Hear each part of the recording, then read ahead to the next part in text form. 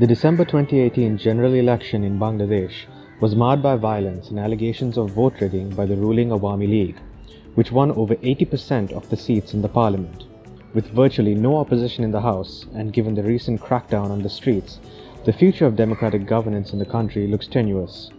In this episode of Himal Interviews, we met up with Khushi Kabir, a social activist and feminist who has been working on grassroots democracy in Bangladesh for over 4 decades. She spoke to our editor Anuhita Majumdar on the controversial December polls, the state of political and civic opposition, and the crisis of Bangladeshi democracy.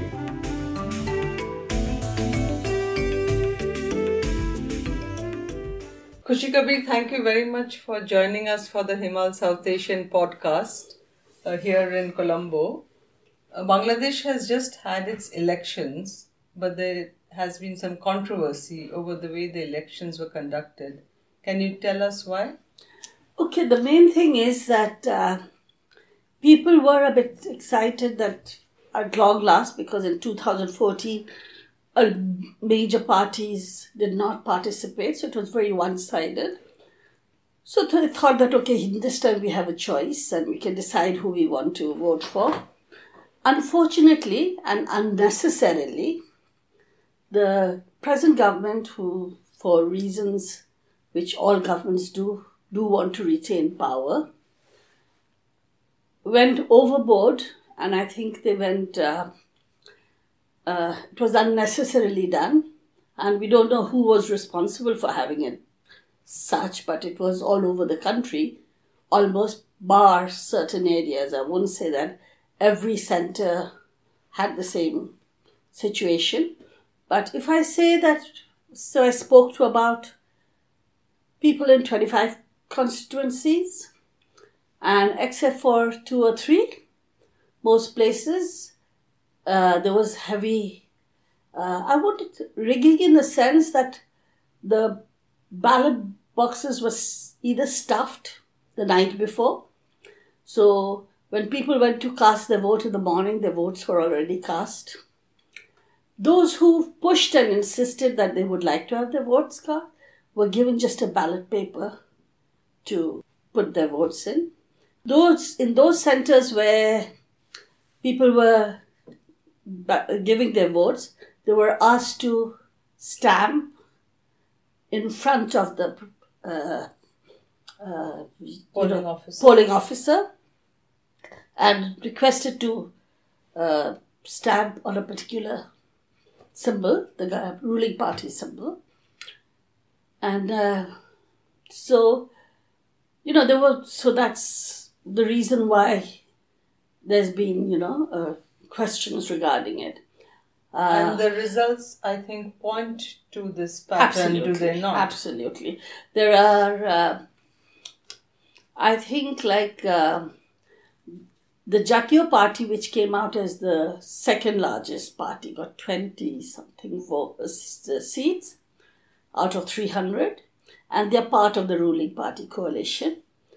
So they decided not to be part of the coalition and part of the government, but separate. But that is after the election, because the front of the opposition parties together got about 7 seats, and they've decided not to take the oath because it's been such a farce. And the ruling party won all the rest. I think only one constituency there was no voting because the person who was one of the candidates died. So that's for later. And a few centres voting was suspended. During the day of the elections, there was not so much violence. There was some. I won't say there wasn't any at all. But there always is violence in our part of the world. But it wasn't, I think, it wasn't something that was beyond in fact, it was less than we've seen in the past. But there was a lot of arrests and intimidation during the campaigning and pre-election, the election date itself. I'll be quite frank and say about myself that I had to go online to find out who the candidates in my constituency were. Because except for the two parties, we knew who they were. I had to find out how many people were contesting and who they were. And it's only because I made a point of going online to try and find out who my candidates were, because no one came, except for one party they came, and the other party sent text messages. And is this because of the curbs on the campaigning? Because there was, there was intimidation by the ruling party. 4 or 5 areas that we know there has been violence. Some pre-poll and some post. Not during the elections, but post. Post, one area which got a lot of coverage was this woman who was gang raped because she defied the party agent, who insisted that she votes in front of him for a particular candidate, and she, being stubborn, refused and put her seal elsewhere. She said she wouldn't vote anywhere unless it was the booth. When she was refused, and she said, I will give my vote, but I'll give where I wish.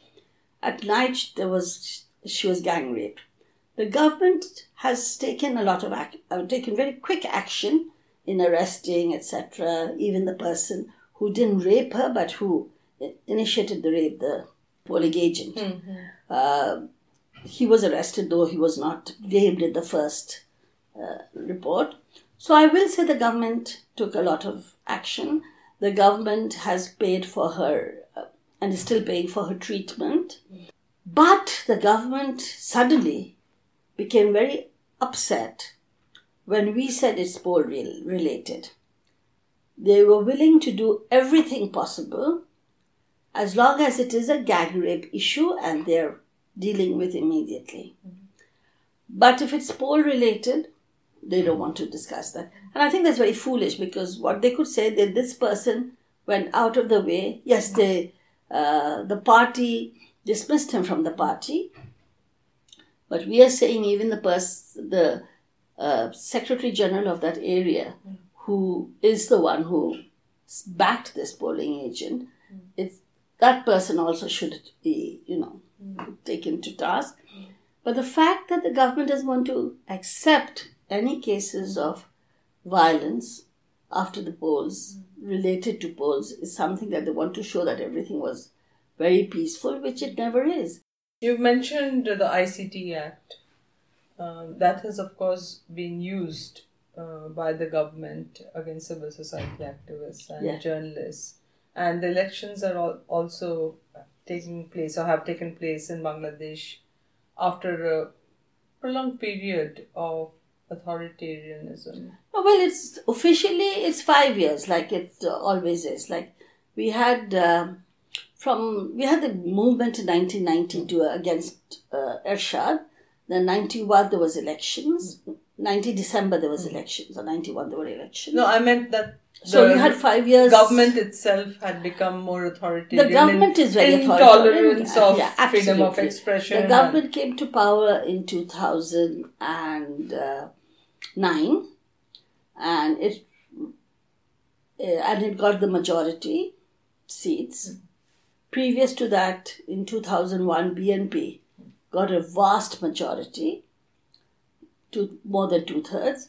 The same happened in 2009, the next election, vast majority. So 2014 was a one-sided election.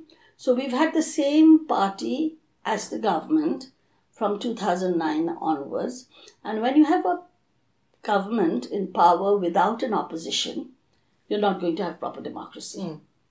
And unfortunately, this time around too, it would have been, I think, wiser for the government to have had a proper opposition. You need an opposition for democracy too.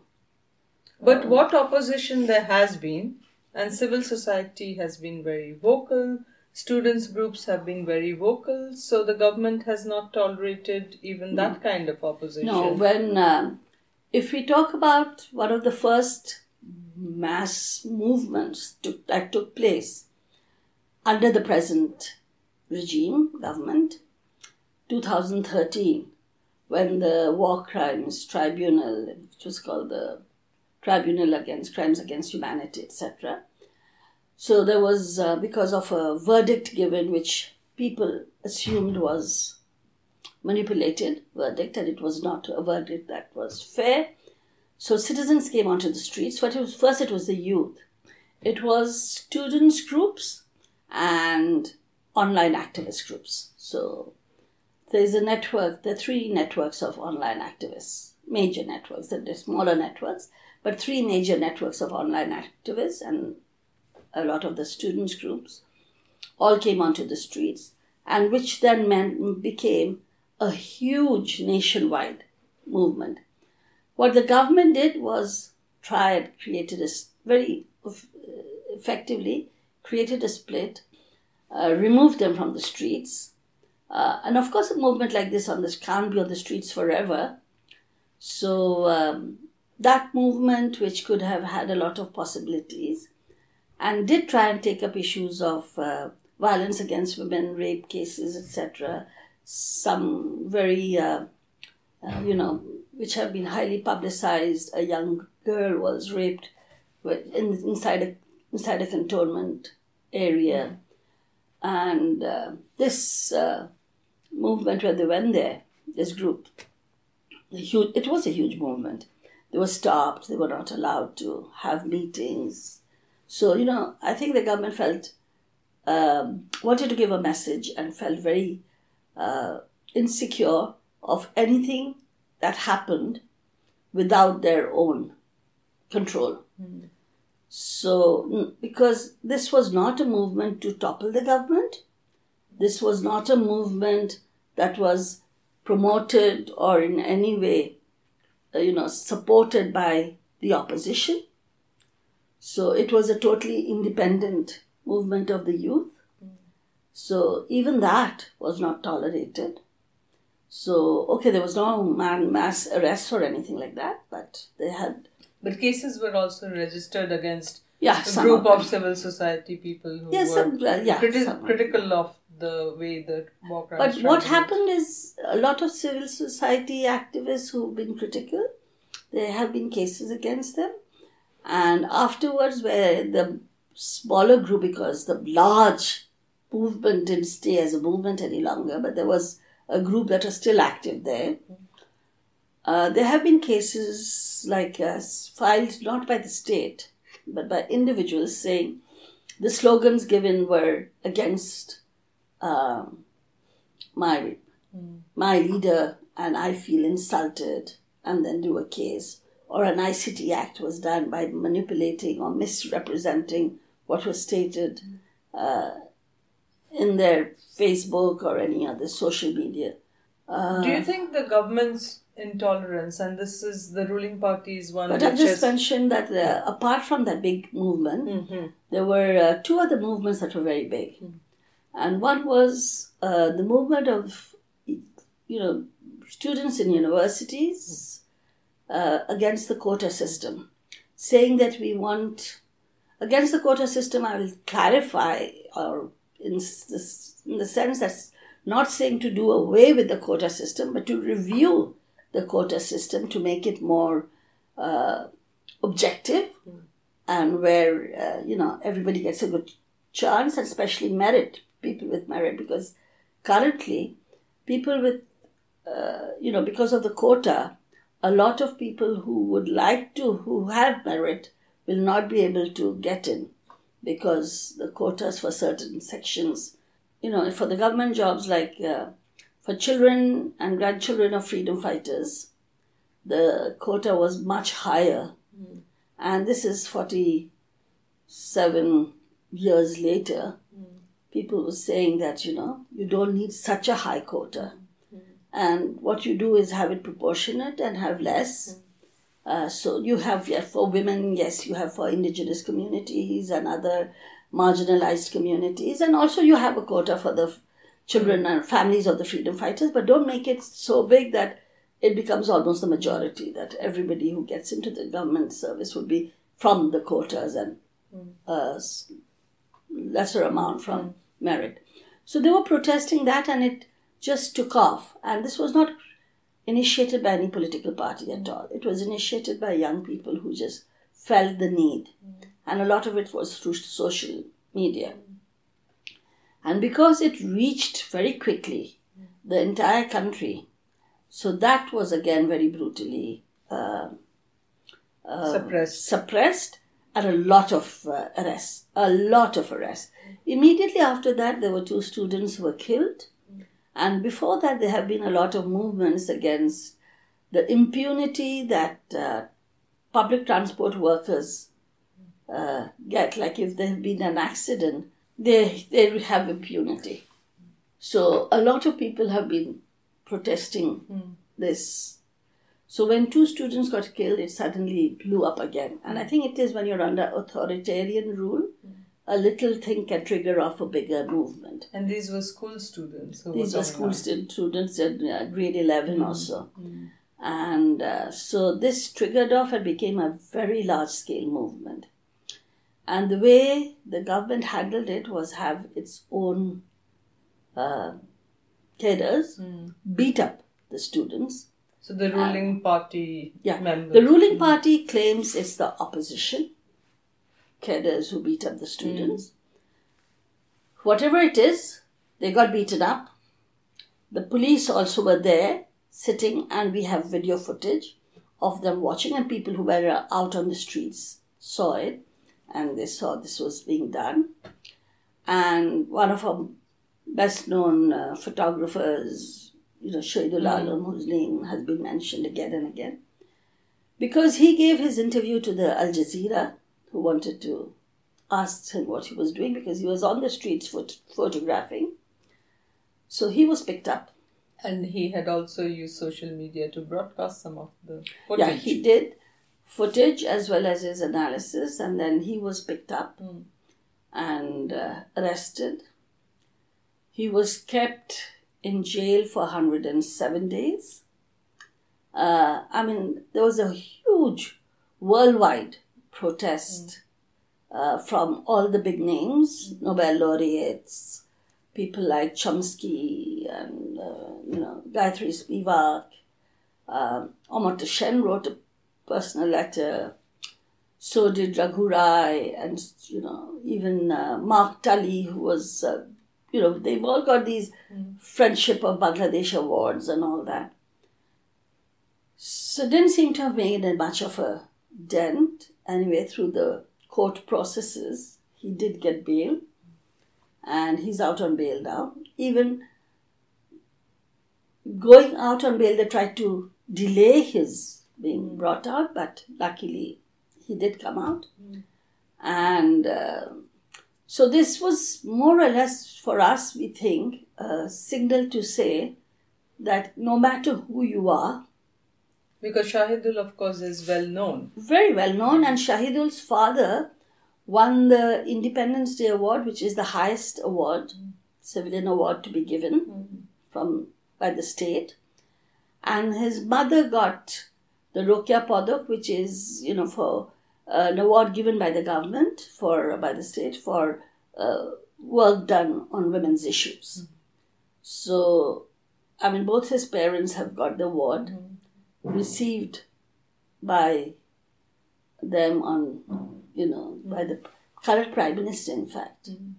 So, and then what went viral, what was not broadcast, was when she went to the UN General Assembly and the Reuters had interviewed her, and she just said, she made some very personal and remarks about Shahidul, which was not becoming of her.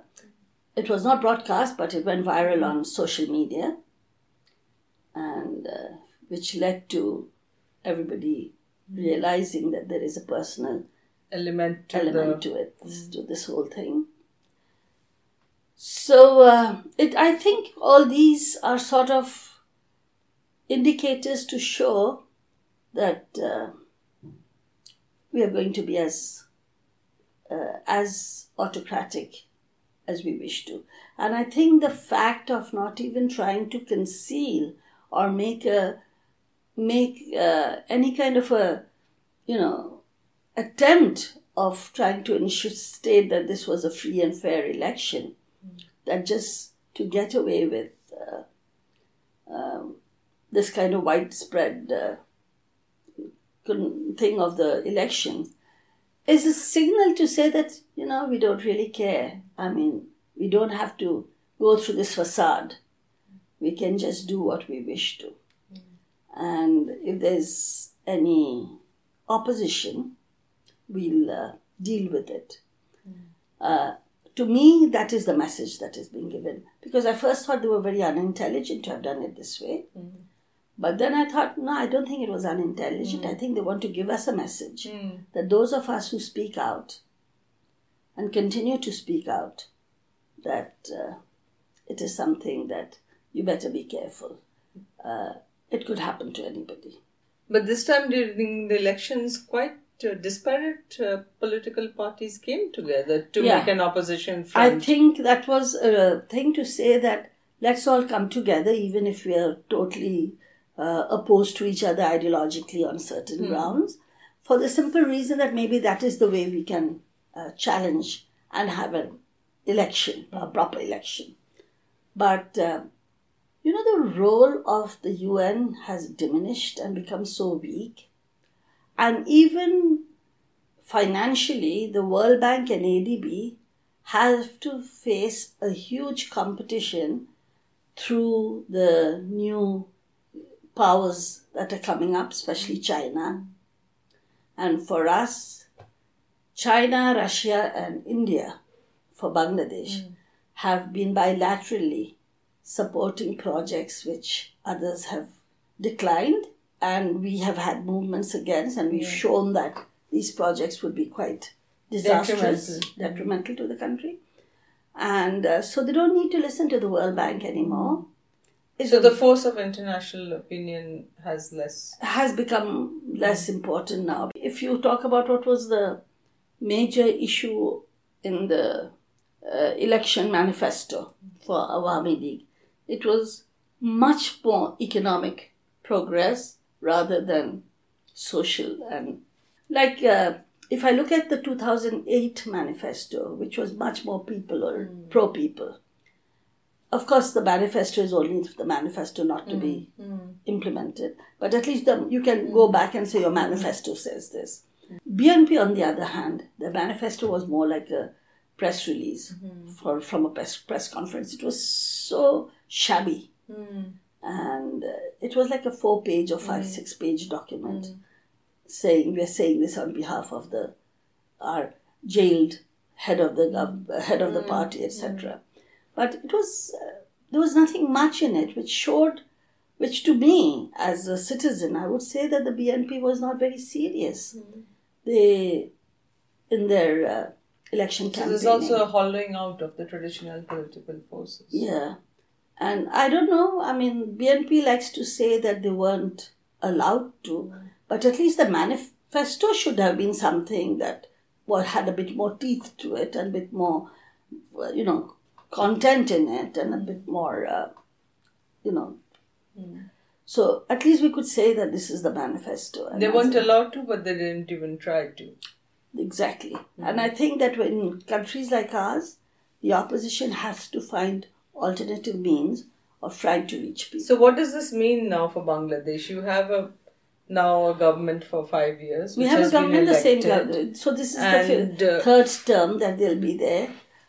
For democracy and democratic voice, I think this is quite disastrous. And I deliberately use the word disastrous rather than saying that it's problematic or whatever. Because when you don't have an opposition, you're not accountable, you're not answerable. And a dictatorship is, after a time, the quote of a benevolent dictator is something I don't really buy. Because you can't be a benevolent dictator, no? You're a dictator. So you look at your own interests. And I don't see much space. Yes, I mean, I'm talking to you now and I don't worry about it. I talk in Bangladesh and I don't worry about it. So I'm not going to be in favor of one or the other. Or maybe they think that this voice is so insignificant that it's good to have one or two voices like that. But again, Shahidul was arrested.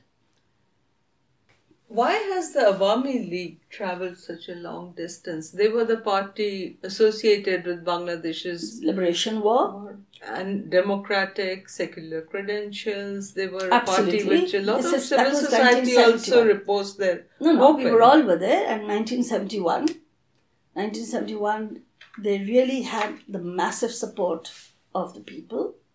But after the unfortunate killing of Sheikh Mujib and the jailing and then the subsequent killing of the next generation of leaders who could have taken Awami League or the country forward, deliberately done, led to a whole from 75 to 90.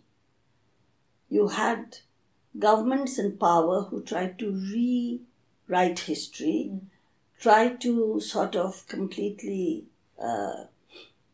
annihilate Awami League as a party, bring in Islamist groups and others so that people's ideological thing, and the whole time that Islamization, global pan-Islamic brotherhood, and I deliberately said brotherhood because I don't see much sisterhood in that at all. But all that was globally coming in, and it was also being used very much. And Bangladesh, the secularism was taken out from the constitution, and Bangladeshi meant a Muslim Bengali identity. It's not like the Bangladeshi meant the non-Bengali small section of the population. We have the indigenous peoples or the non-Bengali people, so their rights are also incorporated. It was not that at all because their rights were never taken into consideration. It was giving a very strong Muslim image. And so at the time of liberation, the non-Muslim population of Bangladesh was over 23 or so percent. And it's now come down to less than 10%. So it just shows the rapid decline of the non-Muslim population. And it's not that we had a huge population growth rate. I mean, our population growth rate is 1 point something. So if you look at that and then you see the decline of the non-Muslims, it shows that there has been a deliberate attempt to try and marginalize. And you think this transformed the Awami League too? I think the Awami League, when they lost the 91 election, which they thought they'd win, a lot of the election propaganda that was given was Awami League is a secular party and not an Islamic party. And Awami League bought into that thing of trying to then project and appease the Islamists.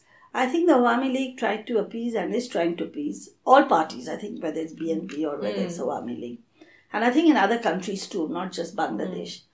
One is the military, second is the business community, third are the religious majority. So the religious majority becomes a huge vote bank, and you try to, because people have this kind of a belief in religion, and so without thinking rationally as to does religion really say this and why should it be doing this, they just feed into that.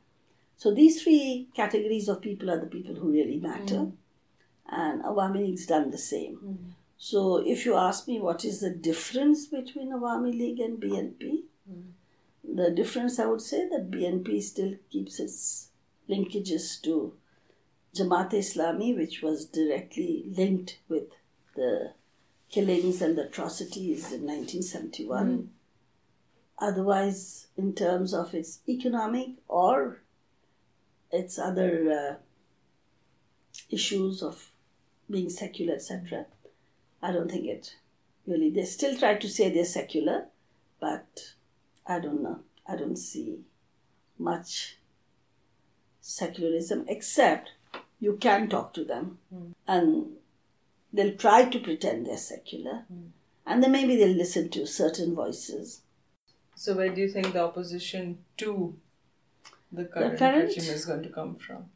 From the youth, from the young people. I think the fact that even if they've been brutally, especially the last one, the students' movement was very brutally dealt with, it's not going to be for long before people move. But the problem with that is, danger with that is rather than problem. The danger with that is if it's not political, then where do you go? I mean, unless you have a political agenda so, I don't know, I think we're stuck with Awami League for another 5 years.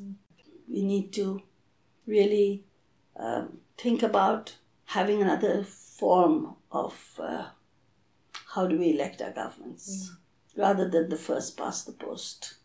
If we look at the 2001 election, where BNP won 2/3 of the seats, the Awami League and opposition got only about 60 or so seats out of 300.